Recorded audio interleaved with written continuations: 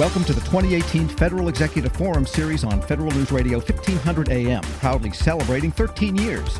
Today's episode brings you Internet of Things, and here's your host, Luke McCormack. Good afternoon, and welcome to this month's show. I'm Luke McCormack. During today's show, we will discuss critical issues facing government and industry leaders with the management and technology challenges evolving with the Internet of Things. With me on today's show are Kevin Robbins, Acting Executive Director, Security Operations, Veterans Affairs. Rick Walsh, U.S. Army Mobile Innovation Lead. Scott Tousley, Deputy Director, Science and Technology, Cybersecurity Division, Department of Homeland Security. Chris Townsend, Vice President, Sales and Operations, Symantec Federal. Dave Wintergren, Managing Director, Deloitte. And Ryan Gillis, Vice President, Cybersecurity and Global Policy, Palo Alto Networks. Well, Internet of Things is a great conversation, and it's a big subject. Many of us were out at CES a couple of months ago, and boy, there was just thousands and thousands of devices out there. Every consumer device had some sort of Internet of Thing connectivity. I don't think I saw a single device out there that wasn't interconnected in some kind of way. You know, they estimate there's about 8.5 billion devices out there today, going on 20 billion by 2020. And let's face it, 2020 is right in our headlights, right? NIST just issued a report that's in draft raising concerns about some of the standards and perhaps a lack of standards as far as different types of sectors. Congress is suggesting a cyber shield, sort of an Energy Star, sort of good housekeeping seal of approval capability where you know you've got some standards and a security capability in that device. And so, I think we look at this as there's a balance, between the goodness of enabling our mission, enabling our country in regards to these types of devices, and then the unintended consequences. So let's start talking about that. I'm going to ask you, Rick, first. Tell us, what's going on with the Internet of Things over at the Army? What's happening over at the Army in regards to the Internet of Things? I can think of 1,000, capabilities there. So why don't you give us some input there? Right now, the Army, we're very interested in, as I talked to some other people in the space, is looking at moving our IT workforce or our intellectual workforce, making them the business space. So having said that, there's a lot of connected devices. And a great example of what we do today is in our recruiting space. A young man that's recruiting for the Army spends his day on the road. He is a connected user, so he's got sensors, devices, and he's working with a large community of users, and we need to make sure that user base is connected, and again, on top of that, secured.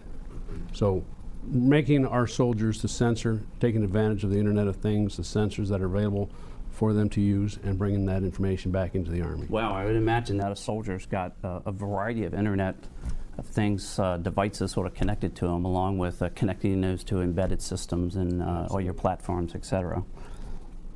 Kevin, how about you? How about over at the VA? What's happening there? I can't imagine that there's not a plethora of capability that's being installed over at the Veterans Affairs. Yeah, exactly. I mean, Internet of Things is not the future for the VA. I mean, we've been living it with our medical devices and in the health care community.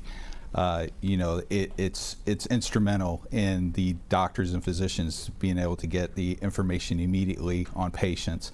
It's only going to grow exponentially over the next 5 years. We really expect to have the capabilities in place where a patient is in constant communication with their physician if they have a serious condition, whether it's automatically from a device connected to or an implanted in, communicating directly, making entries into the electronic health record, things like that.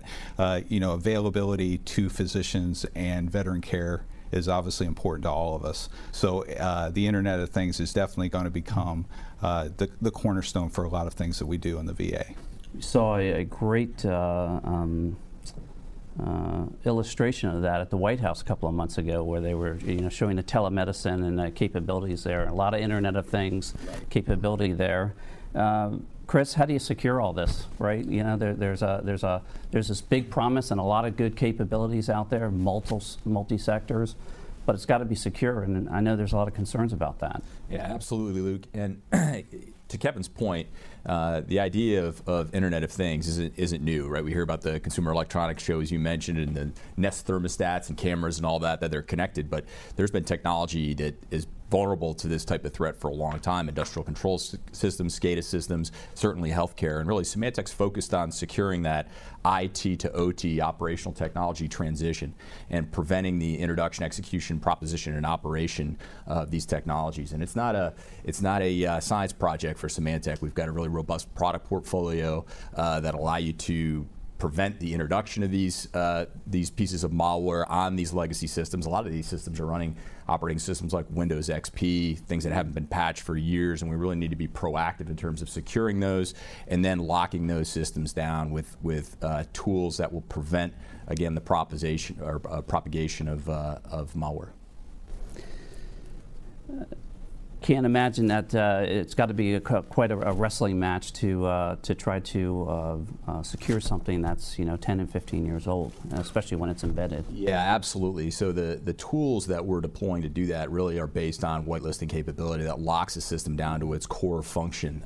We also have some scanning technology. You think about these systems being air-gapped. Well, they may not be connected to the internet, but they're interconnected, and thinking of being air-gapped is really a lie that we tell ourselves, right? You introduce malware through USB keys, through laptops. These days, right? Exactly right. Yeah. I think we've all learned that lesson where we think things are air-gapped and perhaps they're not. Correct. Scott, what is science and technology's role in the Internet of Things? Where are you guys investing research in this area? Tell us about what's happening there. Sure. This is, the way we think of it, this is sort of the ultimate use case because we've been doing applied research in cyber physical systems, ICS systems in a lot of different areas, but it's really when you see the Internet of Things, both as DHS is going to be using it, when you think about a Coast Guard official or somebody at the border or at the airport, they're going to be in this network of connected capability and systems, and we want them to be more able to do their jobs.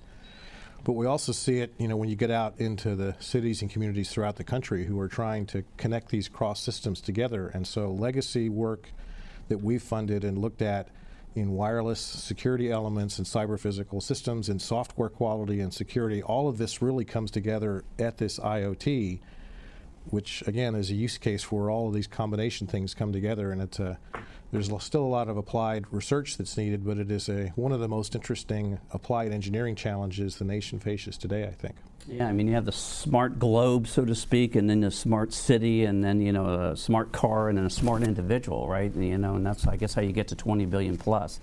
Dave, what are you seeing from Deloitte's perspective out there in regards to the Internet things? What are your customers asking you to deal with? What are you guys wrestling with here? So at Deloitte, I'll say we're leading by example in the Internet of Things. If you go to our building in Amsterdam, say Google the Edge in Amsterdam, you'll find a great little 4-minute Bloomberg news video about the facility. It's not only the greenest building in the world, it's arguably the most connected building in the world. From when you enter it and the license plate photo reader knows your car's coming into your smartphone app that alerts you as you're going up the escalator into the building, that depending on you prefer standing desks or you need a collaborative, so the office is for you to use for the day, to instantly pairing your device to the flat screens, to being able to control the LED lights.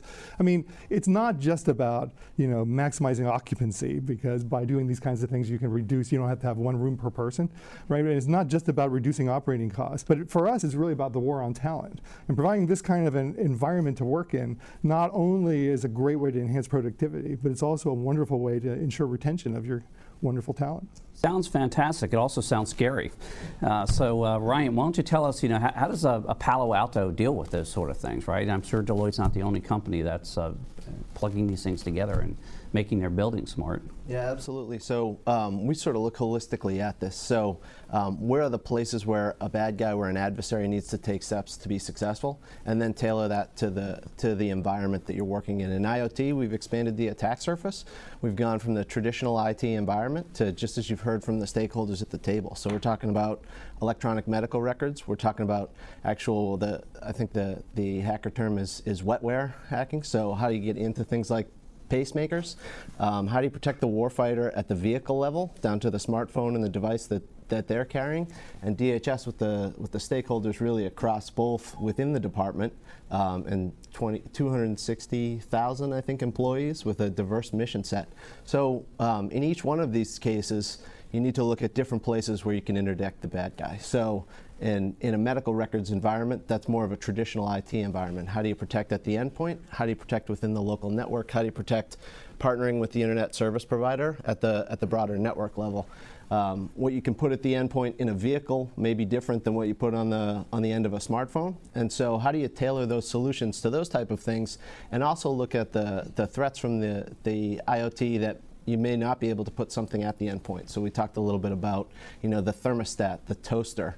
You're not going to have an endpoint solution for that. So how do you leverage in the network level to ensure not just that the attack isn't leveled at that particular device, but as we saw in the Mirai botnet and others, that those devices aren't repurposed to attack some of these critical systems across these stakeholders. Yeah, interesting. I would imagine that standards at some point will come into play here, right, as we start to propagate this stuff out. Let's talk about specific programs, and maybe a program that you're deploying Internet of Things, you're prototyping Internet of Things, something that you feel has a lot of promise or already has a lot of impact. Let's start with the VA. Where do you guys have perhaps something that you're rolling out there that's really been groundbreaking in regards to Internet of Things? Right. Yeah. I mean, obviously the big thing once again is in the healthcare space. With the medical monitoring systems, the ability to then integrate it into the electronic health record. Electronic health record's been talked a lot about, the sharing between DoD and the VA, and being able to take care of the soldier through their lifetime as a veteran.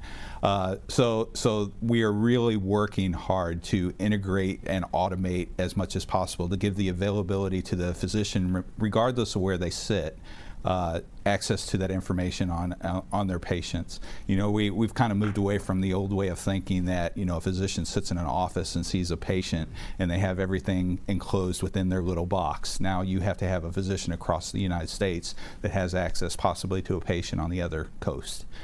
So once again, making it more available, making sure that securely these devices can communicate and provide the data necessary to provide the patient care our veterans need. Yeah, and I've seen all these consumer devices that you're doing a lot of health metering, and so presumably they're phoning home in some regards, and I think about some of the capability there. It just sounds fantastic. I'm sure the VA is exploring those as well. How about the Army?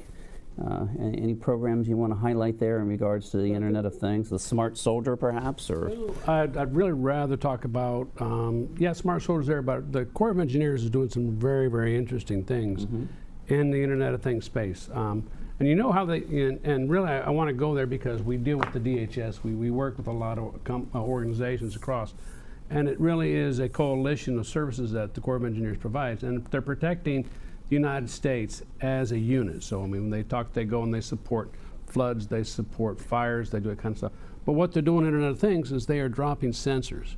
So we're actually putting sensors on dikes, levees, and dams that actually monitor that dam and effectively phone home and give us back information. So in doing that, we are proactively and in advance of something serious happening, we know that we need to do work. The density level, the moisture content in a levee reaches a certain point, and it automatically tells us this, and we go back in and do the fix before something serious happens. The Mississippi floods, the hurricane that flooded that whole area. We're going to look at it, try and get it in front of things now. So that's, Corps of Engineers is the one that's actually looking then. In the Internet of Things, what happens there is we're looking for inexpensive sensors. We're looking for sensors that we can drop and basically disposable. Disposable, right? exactly, Right. disposable Okay. sensors. We don't want to go back out and pick up 1,000 sensors that we dropped in the Mississippi Delta because we never find them again. Environmentally safe, I'm sure, and it's like almost like a Doppler radar out there for you to Exactly. So early warn them. Dave, how about over at Deloitte? You gave us a great example of something Deloitte is doing internally, maybe something that you're doing with a customer that they've asked you to do. Well, if buildings are one great use case for government to think about, another one is fleet management. And we're seeing a lot of progress with our clients around asset management, asset tracking, asset visibility, not just for vehicles, but for the expensive assets that ride in vehicles. We're seeing great advances with the ability to do predictive maintenance. So rather than unplanned maintenance, being able to do planned maintenance, and how that can help drive down operating operating costs. But enabling smart cities, and when you talked about CES, we were delighted to be a co-sponsor for the Smart Cities track down the CES, because this sort of outside data that you can collect from vehicles too, around potholes and weather and air quality and these sorts of things. And then the fourth area is all around how do you influence operator behavior. So this idea around, you can reduce insurance claims, you can reduce workman's comp claims if you're sort of tracking driver behavior and optimizing on those sorts of things. How can you be more fuel efficient? How can you make sure that people are doing the right things? And so there's a way to take these sensors and take them far beyond the initial purpose of asset tracking, let's say, and use them for a number of great purposes. Or just sort of be just like a rolling sensor capability. Every day with applications like Waze, right? And so but you can do so much more than that with it. Absolutely. Scott, how about at Science and Technology? Any specific? What are you guys doing over there in the Petri dish these days that might be of a lot of our programs have an IoT connection that sort of has come out of its history anyway, and so software assurance marketplace, a lot of the mobility system stuff that Vincent Srinipan is doing, and so on. We are doing a fairly aggressive collaborative effort with NIST around the smart cities, which is, again, a fairly major use case. And I bring that up because the reason we got into that was the first major round of effort. Not a whole lot of security came out of those initial efforts, and we're trying to bring that front and center into a full part of the conversation there. But the other thing that didn't come out early on was the question of privacy. And we're funding privacy research and trying to think about how to bring the privacy considerations into many of these IoT applications, because that is going to turn out to be a fairly significant element of any architectural use case, business case consideration anywhere in the country about how to do it well, and yet remember that there are some fairly distinct privacy implications to many of the things that the different capabilities bring up. Interesting. The privacy aspect is very important, right? If you start thinking about billions of sensors and collecting all the information, privacy and civil liberties really come of concern. Ryan, how about Palo Alto? Anything specific you want to talk about? We've got a couple more minutes. We can highlight a specific program. Yeah, absolutely. So it ranges from contributing to the Smart Cities dialogue that DHS and NIST is convening. Luke, you mentioned standards, so some of the standards work that NIST is doing to drive not just domestic standards, build on the cybersecurity framework and apply that to IoT, help set those things internationally, and down into the help secure vehicles for warfighters out in the fields on the DoD side. And also, you think about an attack on the device, and if a hospital is reliant upon those medical records, that's one thing if they don't know everything down to when to change the bedpans and what your blood type is, but it's also the fidelity and the trust in that data. So to ensure that someone can't get into that system and alter the blood types of the patients so that could cause just catastrophic damage. So the trust piece as well as the secure the device piece. Sure. Integrity has always been one of the three pillars of securing any type of environment. Well, that's interesting. We'll get back on with you, Chris, to find out about a program, but we need to take a short break. You've been listening to the Federal Executive Forum on Federal News Radio, 1500 AM and federalnewsradio.com. As the Internet of Things, better known as IoT, transforms entire industries, creating tremendous benefits and new risks, Symantec helps protect over 1 billion IoT devices, from government and financial services to healthcare and automotive solutions. Symantec securely protects and manages devices and communications, and delivers analytics to detect stealthy, sophisticated, advanced threats to IoT systems. To learn more, visit Symantec.com/IoT. In today's world of constant change, it's more important than ever to have the agility to adapt and the courage to innovate. At Deloitte, their people bring fresh perspective from inside and outside government to help you solve our nation's biggest challenges. From cyber and IT modernization to digital and analytics, anti-fraud and leadership services, Deloitte drives bold and lasting results. People, ideas, technology, and outcomes, all designed for impact. Look again, Deloitte.com/US/Federal Impact. Need to improve your time to prevent never-before-seen threats? Automation is the key. With a rich U.S. government heritage, Palo Alto Networks understands the needs of its U.S. government customers. The federal government wants the fastest threat prevention, network to endpoint, cloud, and SaaS environments. Come to Palo Alto Networks to get that prevention in as little as 5 minutes from the time a new threat is seen, anywhere. For more on Palo Alto Networks Public Sector LLC, visit federalnewsradio.com and search Palo Alto Networks. Welcome back to the Federal Executive Forum on Federal News Radio, 1500 AM and federalnewsradio.com. With me on today's show are Kevin Robbins, Veterans Affairs, Rick Walsh, United States Army, Scott Tousley, Science and Technology, Department of Homeland Security, Chris Townsend, Symantec, Dave Wintergreen, Deloitte, and Ryan Gillis, Palo Alto Networks. We left off with you, Chris. We wanted to hear from you in regards to perhaps a specific program that Symantec is cooking up over there in regards to the Internet of Things. Yeah, absolutely, Luke. One of the areas that we've been very focused on for the past year plus has been around remediation of state-sponsored threats targeting oil and gas, for example. We're seeing a lot of activity and malware targeting our oil and gas refineries and production and distribution of those systems, and making sure that we're partnering with those industrial control systems to protect the control environment and the operating environment and lock those systems down and remediate any malware that exists there, because that's certainly been an area that's targeted. Another area that we're doing a lot of work with is the auto manufacturers. You think about the cars themselves and how those vulnerabilities are increasing all the time as our cars get more connected, but also the control systems that are used to manufacture the cars, the robotic systems, those type of things. So we're doing a lot of work with the auto manufacturers as well to protect those control systems around the auto manufacturing. Wow, that's interesting. I hadn't even thought about the the manufacturing aspect of this and the possible vulnerabilities and vectors there. That's interesting. Well, look, you all are seasoned vets, and I'm sure you have some lessons learned here in regards to what you're seeing and exploring and things that perhaps unintended consequences, et cetera. Let's start with the Army. Tell us about perhaps some lessons learned that you've discovered and some things that you'd want to share with the audience in regards to getting involved with the Internet of Things, fully deploying these capabilities out there, and things that people ought to be thinking about.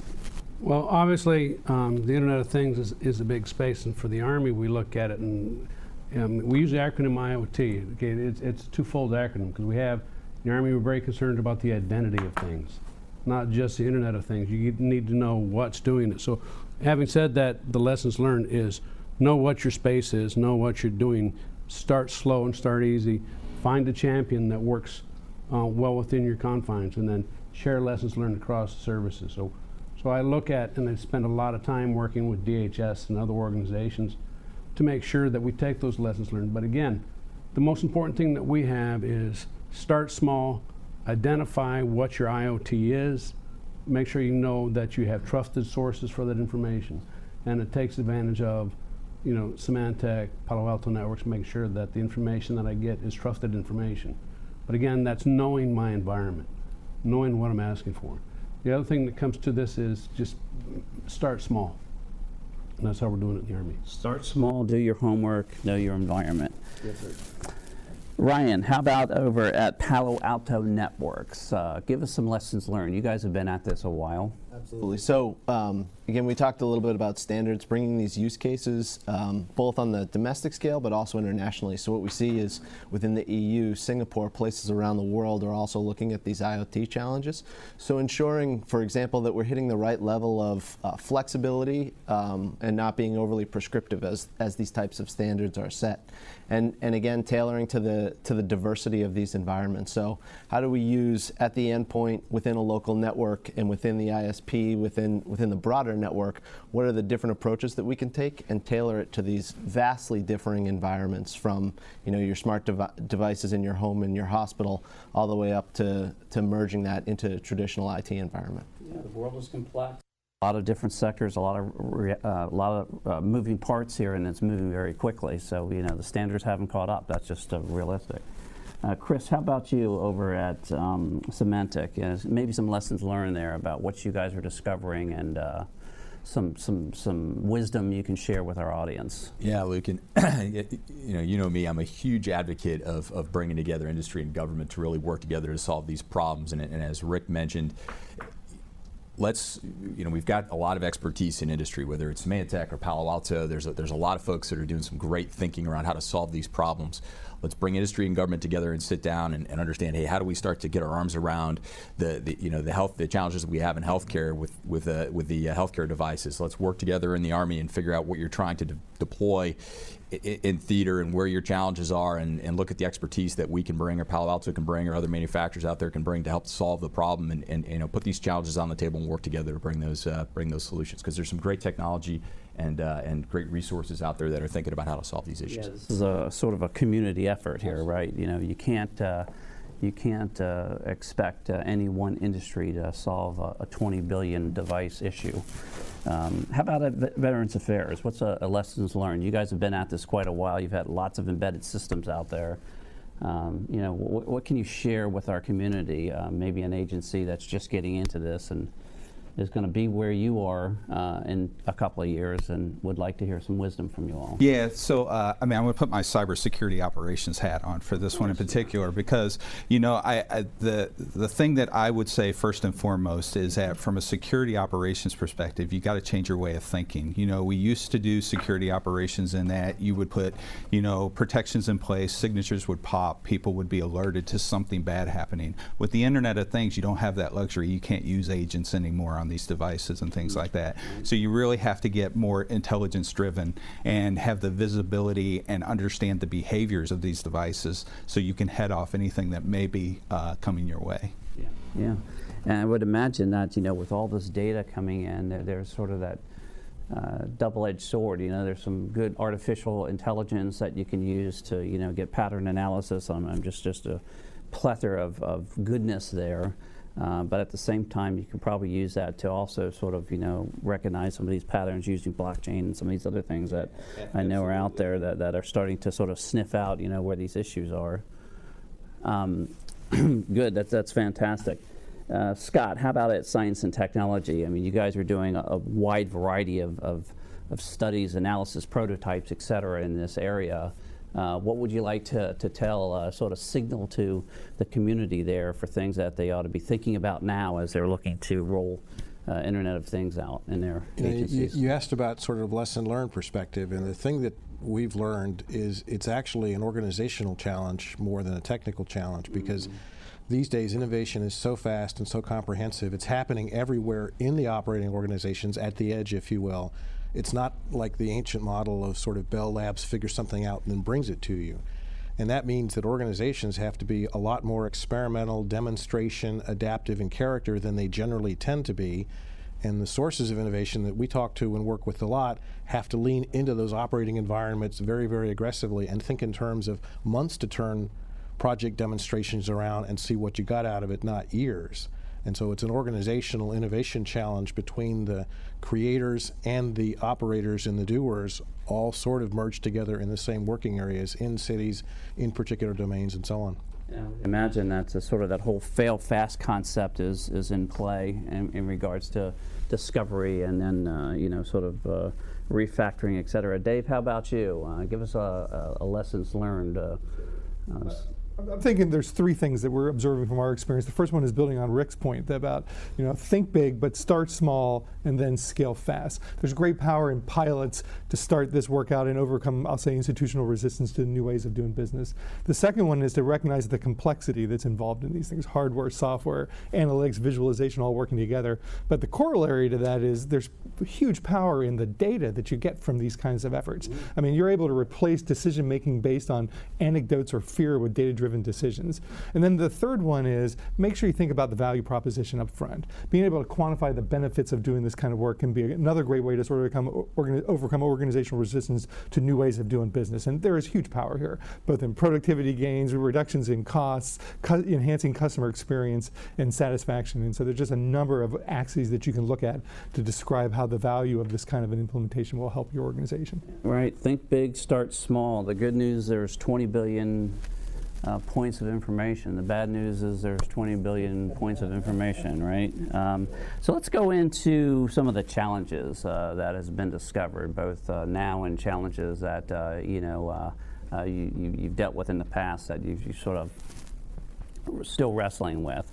And let's start with the VA. Just tell us about some of these challenges that you're discovering and perhaps how you're handling them. Yeah, I mean, you know, the challenges range from you just managing an overwhelming inventory of devices that are now connected to your network, and when they get connected and who's connecting them, and then how they're also communicating, you know, whether it be wireless or whatever the case may be.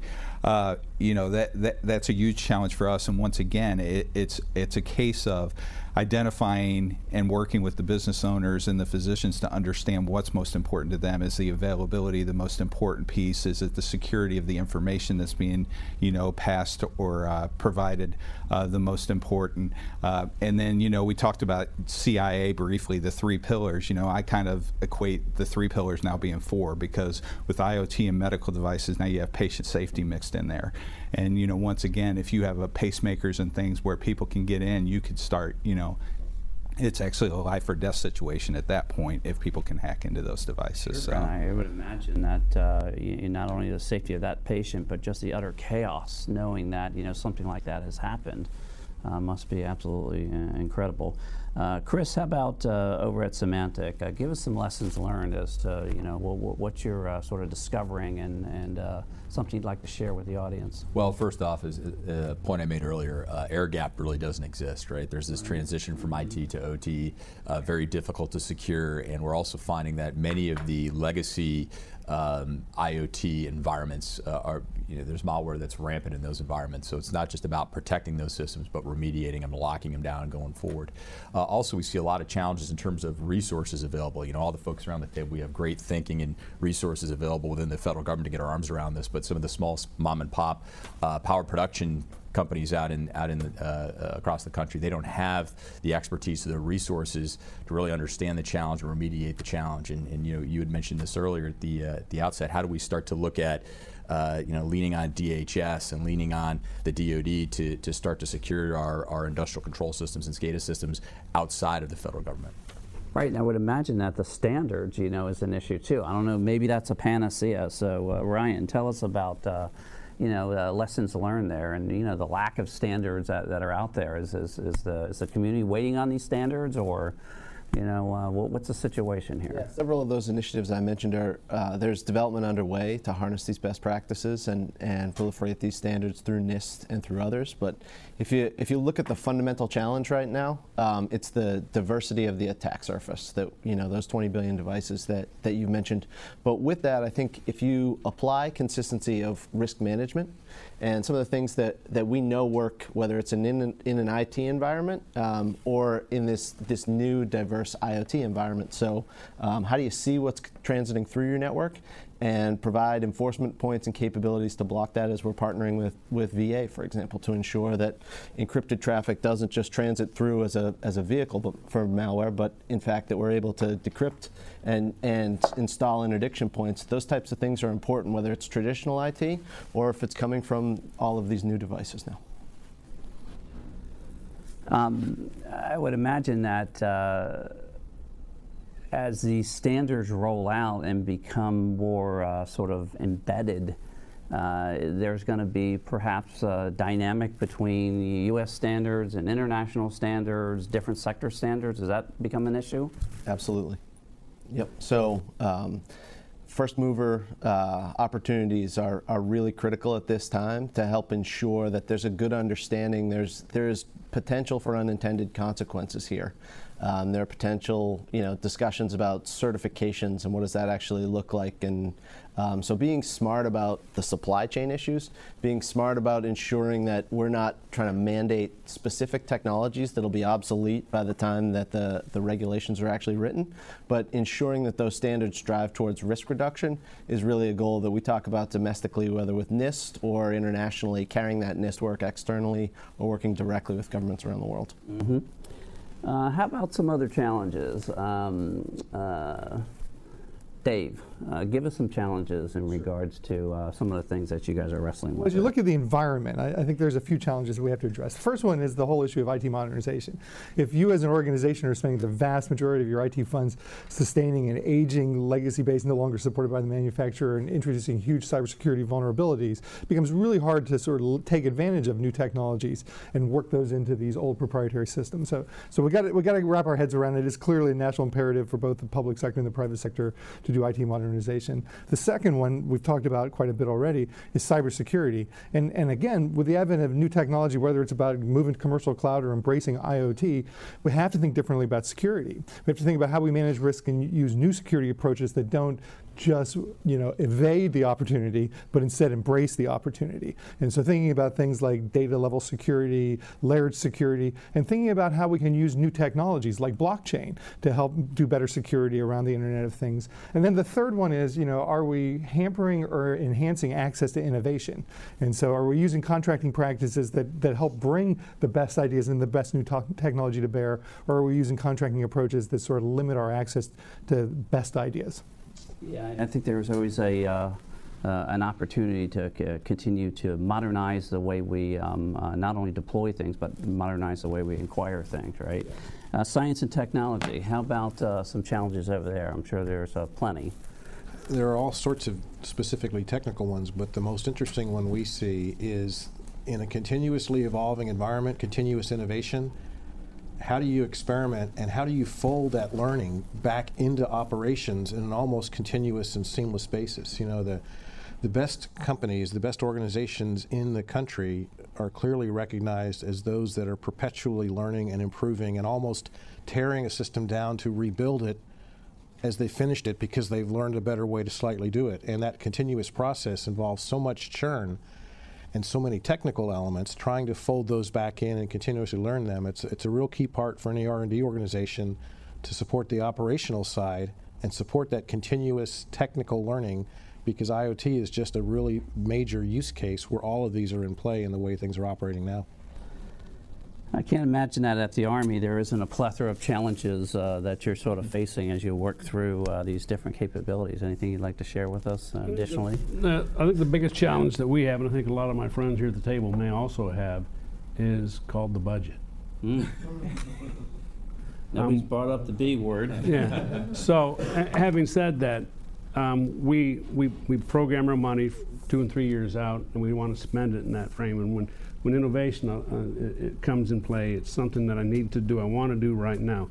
And it's how do we educate? Okay, so we all go back here. Everybody at this table is a salesman. Our job is to educate leadership in the future to move forward. Part of that is selling the values of IoT, selling the ROI, the return on investment. Get the money where I need to get the money today. It's just, so again, the budget right now and informing leadership that these are good ideas. And is it the lack of the budget, or is it sort of the consistency in regards to sort of understanding what my budget sort of forecast looks like, and I can sort of manage around that? Well, I think it's both the managing the budget and getting money into the budget for IoT today, when I'm putting money in the budget today for 2 and 3 years out. To have money I can spend today on IoT and innovation is where it's difficult, because that money's already been pigeonholed and locked into something else. So I've got to go and borrow money from some other program to do something smart today. All right, fantastic. Well, we're going to take a break, and when we come back, we're going to talk about sort of the vision of the future and ask these folks to share their vision of sort of, what does the future look like? Predict sort of what we can expect in a couple of years. You're listening to the Federal Executive Forum on Federal News Radio, 1500 AM and federalnewsradio.com. Need to improve your time to prevent never-before-seen threats? Automation is the key. With a rich U.S. government heritage, Palo Alto Networks understands the needs of its U.S. government customers. The federal government wants the fastest threat prevention, network to endpoint, cloud and SaaS environments. Come to Palo Alto Networks to get that prevention in as little as 5 minutes from the time a new threat is seen anywhere. For more on Palo Alto Networks Public Sector LLC, visit federalnewsradio.com and search Palo Alto Networks. In today's world of constant change, it's more important than ever to have the agility to adapt and the courage to innovate. At Deloitte, their people bring fresh perspective from inside and outside government to help you solve our nation's biggest challenges. From cyber and IT modernization to digital and analytics, anti-fraud and leadership services, Deloitte drives bold and lasting results. People, ideas, technology, and outcomes, all designed for impact. Look again, Deloitte.com/US/federal impact. As the Internet of Things, better known as IoT, transforms entire industries, creating tremendous benefits and new risks, Symantec helps protect over 1 billion IoT devices. From government and financial services to healthcare and automotive solutions, Symantec securely protects and manages devices and communications and delivers analytics to detect stealthy, sophisticated, advanced threats to IoT systems. To learn more, visit Symantec.com/IoT. Well, welcome back to the Federal Executive Forum on Federal News Radio, 1500 AM and federalnewsradio.com. With me on today's show are Kevin Robbins, Department of Veterans Affairs, Rick Walsh, United States Army, Scott Tousley, Science and Technology, Department of Homeland Security, Chris Townsend, Symantec, Dave Wenegren, Deloitte, and Ryan Gillis, Palo Alto. We were just wrapping up on our challenges and wanted to talk a little bit about just R&D in this subject, right? This is a big subject, and there's a lot of stuff going on in regards to standards, but there's also a lot of just, deep science going on in regards to how do you embed these kind of capabilities into these environments and do it in a way that's going to be efficient when you manufacture them, et cetera. Curious to know, science and technology, what are you guys doing in this area? Is there something that you guys are working on with the labs or whatever in this respect? And just curious about how you guys are changing the way you're operating and what you're focusing your attention on with this onslaught of technology that's taking over the globe. There's really two things, one organizational and one technical. I think they're the best way to answer that. You can't do research and development separate from the operating activities. That is really an old model that no longer works commercially, technologically, in the modern world in any way, shape, or form. You've got to find ways to be, in an operating sense, continuously innovating, and in an innovation R&D sense, continually seeing what's happening operationally and how to adapt, how to change things, how to improve things, how to help the innovation process, and so forth.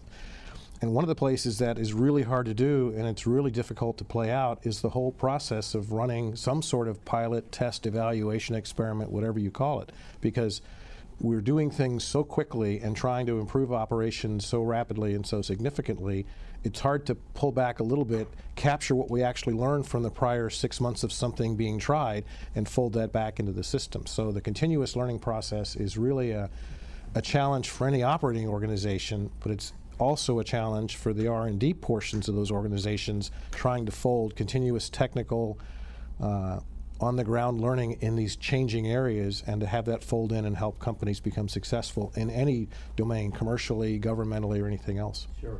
Let me go to my industry partners here and ask you all, I'm sure, I can't imagine that you guys aren't plowing a bunch of research and development into this area. Chris, Ryan, Dave, any of you, what can you tell us about, sort of the R&D aspect of this and the deeper thinking that's going on?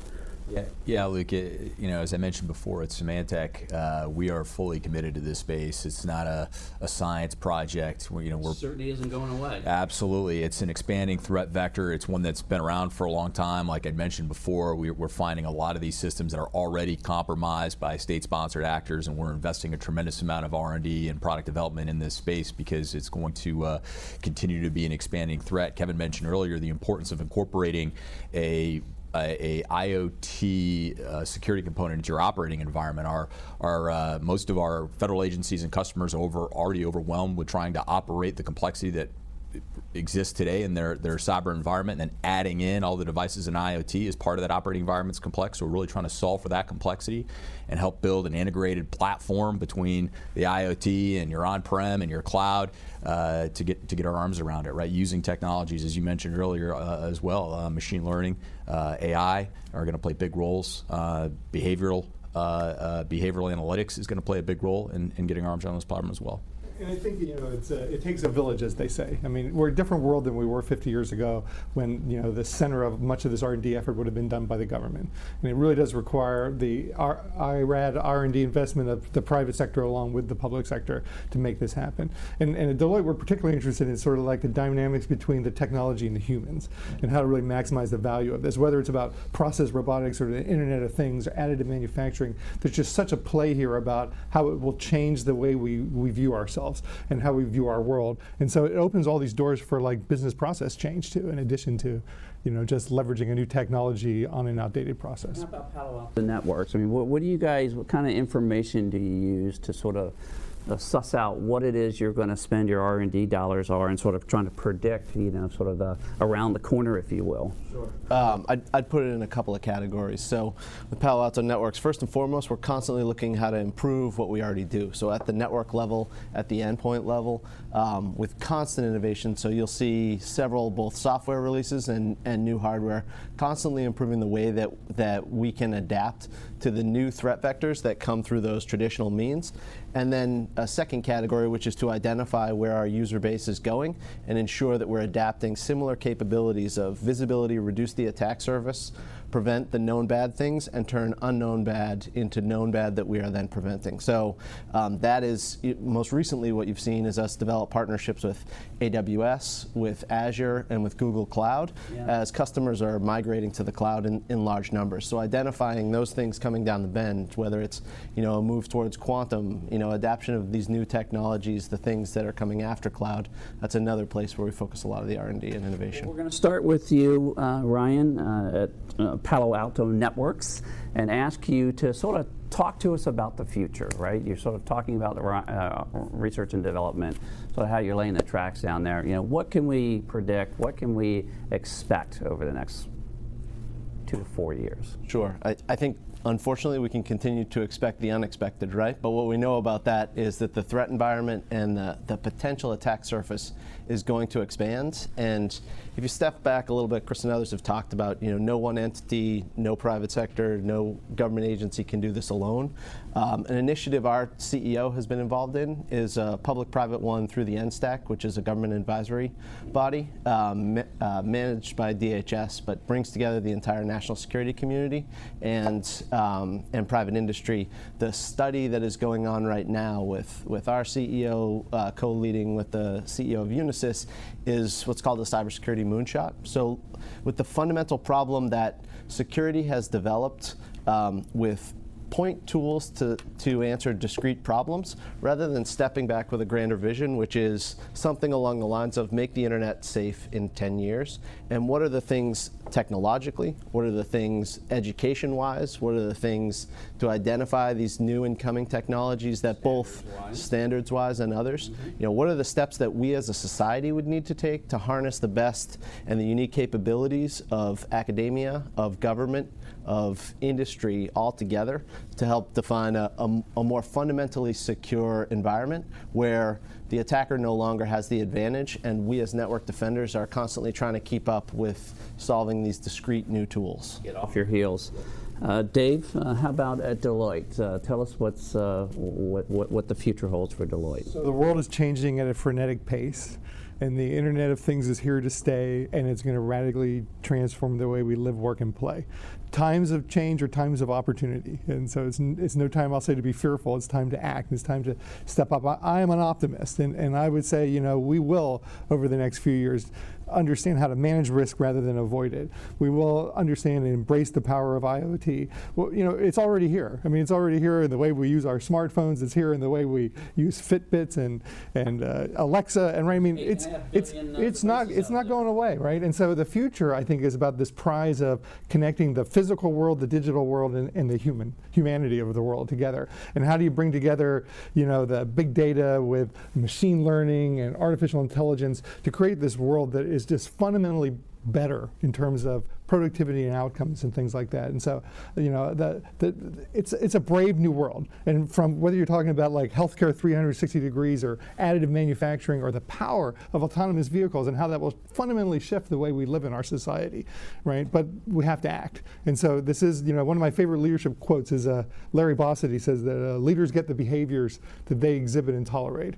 And so I think collectively, this is a rallying cry to say, this is a new technology that we have to embrace, and we have to figure out a way. We can't avoid the issues around security and privacy, but we have to address them because it is a time of opportunity and we need to act. Must embrace the reality. Scott, how about at Science and Technology? A couple of things. We've been working for some time on some fairly major programs to sort of get to that moonshot element that we call next generation cyber infrastructure, next generation first responder, screening at speed, so you don't really have to stop and think about those sorts of things. And a lot of the particulars and the details are captured in the programs and elements and things that have been talked about today. But the truth is, it's going to have to continuously be in an operating environment of this continuous innovation. And what we're going to keep seeing, we're going to keep pushing is, in essence, continuous teams of engineers that have a foot in the current ops and the current design with a foot in the innovation elements and find ways to fold all of the different technical pieces in smart ways, whether it's quality software, whether it is fixing a wireless connection infrastructure problem, whether it is education about all these things. All of these things tie back into education from certainly the high school level all the way through postgraduate and folding all those sorts of things in.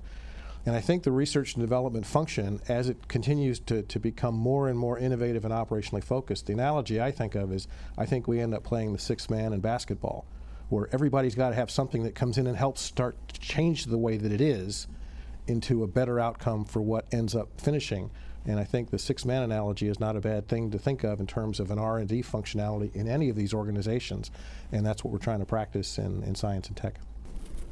Every individual needs to be an Internet of Things warrior. Chris, how about at Symantec? What does the future hold? What can we expect from Symantec over the next 2 or 3 years? What can we expect from the industry? Internet of Things is yet another threat vector, like cloud is another threat vector. We're going through a tremendous transformation in terms of connectivity, and the boundaries and borders of our network environments continue to dissolve, right? Our security needs to shift closer to the data, closer to the user, closer to the application.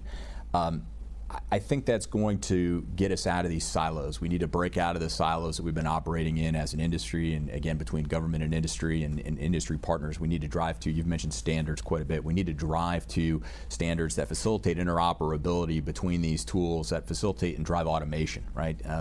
The adversaries that we face are focused, they're well funded, they're targeted. The old adage, we have to be right 100% of the time, they have to be right once. We need to leverage the innovation and technology, machine learning, AI, behavioral analytics, tying these tools together through open standards that can take an automated response to these threats. Because, again, we're here talking about IoT today, but IoT is yet another threat vector. We're going to continue to see these threat vectors expand, and we have to take a systematic approach to these threats. Fantastic. And how about over at the VA, Kevin? What can we expect for the future? Yeah, the future of the VA is obviously we completely expect IoT to overtake traditional computing resources here in the near future. It's just expanding so much in all that we do, whether it be in facility management, medical devices, the financial industry, whatever the case may be. Like we were mentioning before with the R&D, several of these folks are partners of ours, and we work very closely with them in hopes that eventually we get to the point where these devices are manufactured in a manner that are very secure, and then they can help us then work toward looking at those behavioral patterns and doing predictive analytics in order to protect before anything ever happens to these devices. And this idea of a cyber shield, I sort of throw that out to the audience. Sort of good housekeeping seal of approval, if you will. An Energy Star. Does that make sense? It seems to me you'd need a whole bunch of standards in place before you could get to the point where you could slap a seal on something and everyone could count on and rely on it. Any thoughts on that from anybody? Take a stab at it. Yeah. I think the substance of those standards would be really important. So, if the focus is sort of myopically on sort of delivered secure, that doesn't recognize the need for constant updates and new vulnerabilities are discovered. And so, there are ways that we need to be thoughtful in approaching those types of standards. So one of the standards that people have talked about is ensuring that a device is capable of software updates and receiving those type of updates as new things are discovered, as opposed to approaching it simply as a binary, it's delivered secure and set it and forget it type of thing. I think it's a really fascinating concept to go look into. I mean, if nothing else, you think about the consumer awareness that it will build and the behavioral understanding, because so much of the vulnerabilities that we're talking about today, some of them are because of the technology itself perhaps, but a lot more of them are about the sort of human side of this equation, right? And we walk around and we're willing to give up so much of our personal information every day by how we use our smartphones and things like that. And so the sort of broader understanding about the risks and rewards of this technology, I think it can't help but be helped by being able to have things like an understanding about like Good Housekeeping seal of approval or Energy Star ratings, and helping people to sort of be informed consumers as they think about using this technology. And how about just the issue of multi-sectors and sort of multi-country standards, and the fact that that's so nascent right now, right? Any thoughts on that from science and technology? I know you guys work very closely with NIST on this. It is a major challenge. By NIST now is a real issue. It is a challenge area that's a major problem and challenge in its own right, because the standardization is happening in all sorts of places, industrially as well as governmentally and internationally and so on and so forth. It's going to turn into a further challenge when you remember that the human part of these equations and these systems have only started to figure out how to adapt and use IoTs and sensors and the pervasiveness of all of it, and where the human society that we're in is going to take it is not clear yet. And I still think the privacy thing I brought up earlier is going to turn into a major engineering domain and challenge that folds into all this equally, along with the security, along with the safety that the VA talked about. And again, that's what we're trying to do, is set up teams and engineered groups to comfortably work in any of these spaces in the adaptive and high-speed way that organizations need. What does the future hold for the Army? I mean, what do you guys see in the future in respect to embedded systems, smart soldiers, the whole bit? Smart soldiers, embedded systems, where we talked a little bit today about the number of devices, the number of IoT devices are going to be in the field in the future. Well, right now the Army's very parochial in that I only want to see my stuff. I only want to see what I have. I know they exist, but I want to control. Today, what I want to get to, and we're going to use a term I don't like, but we're going to talk about the BYOD environment, the bring your own, the personally owned device. That's how I leverage the 20 billion devices, the 20 billion sensors that are in the field. Everybody in this room has multiple devices in their pocket. I know. I mean, I know you've got a smartwatch. I have a smartwatch. You've got a phone. I've got a phone. We all have those things, but do we actually leverage what is there? The future for the Army is in that 18 to 25-year-old kid right now. That's where I want to get to. But right now, those are my smart users. If you, and I'll give you all a number then. It's kind of, if you go home and you ask if you all have kids or you have young people in your life, ask them to take out their smartphone and see how many applications are open on that device. Just how many are you guys using? So I'll go ask my son. My son's name is Nick. How many applications you got on your device, Nick? How many are open? He'll take his phone and says, Dad, why? I said, just do it for me. And he'll look and have 50 applications open on his device. And he says, okay, Dad, how many you got open? It's like a 5. And I said, what does that tell me? What that tells me is that 25-year-old is fully leveraging that device. Okay, what's that telling me about that older person? What's that older person using on that device? And I'm not leveraging the power of that device.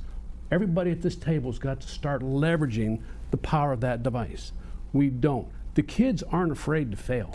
How do I get that 20-year-old, 25-year-old interested in sitting at this table? Great panel, guys. There's not a young person on this panel. No disrespect to anybody here. But that's my future. How do I engage? The Army, the DOD, the civilian workforce is aging. I can give you some numbers that would scare you. 70% of the DOD workforce is over the age of 40. Okay. And the future is in that young soldier. Future's in that 18 to 25-year-old. How do I get there? Right. Well, listen, this has been a fantastic show. A lot of things that have been discussed, a lot of things to think about, a lot more that we could discuss. We could spend all day doing this. But I'd like to thank today's guests for taking time from their busy schedules to join us for this program. I'd like to thank our sponsors for without we don't have a show. I'd like to thank the good people here at Federal News Radio that make this program so successful and enjoyable. And most of all, I'd like to thank the listening audience out there that tune in every month. You've been listening to the Federal Executive Forum on Federal News Radio, 1500 AM and federalnewsradio.com. Thank you for listening to the 2018 Federal Executive Forum series on Federal News Radio 1500 AM, proudly celebrating 13 years. The show is produced by the Treza Media Group. If you missed any portion of the show, you can listen to the show in its entirety and on demand at federalnewsradio.com.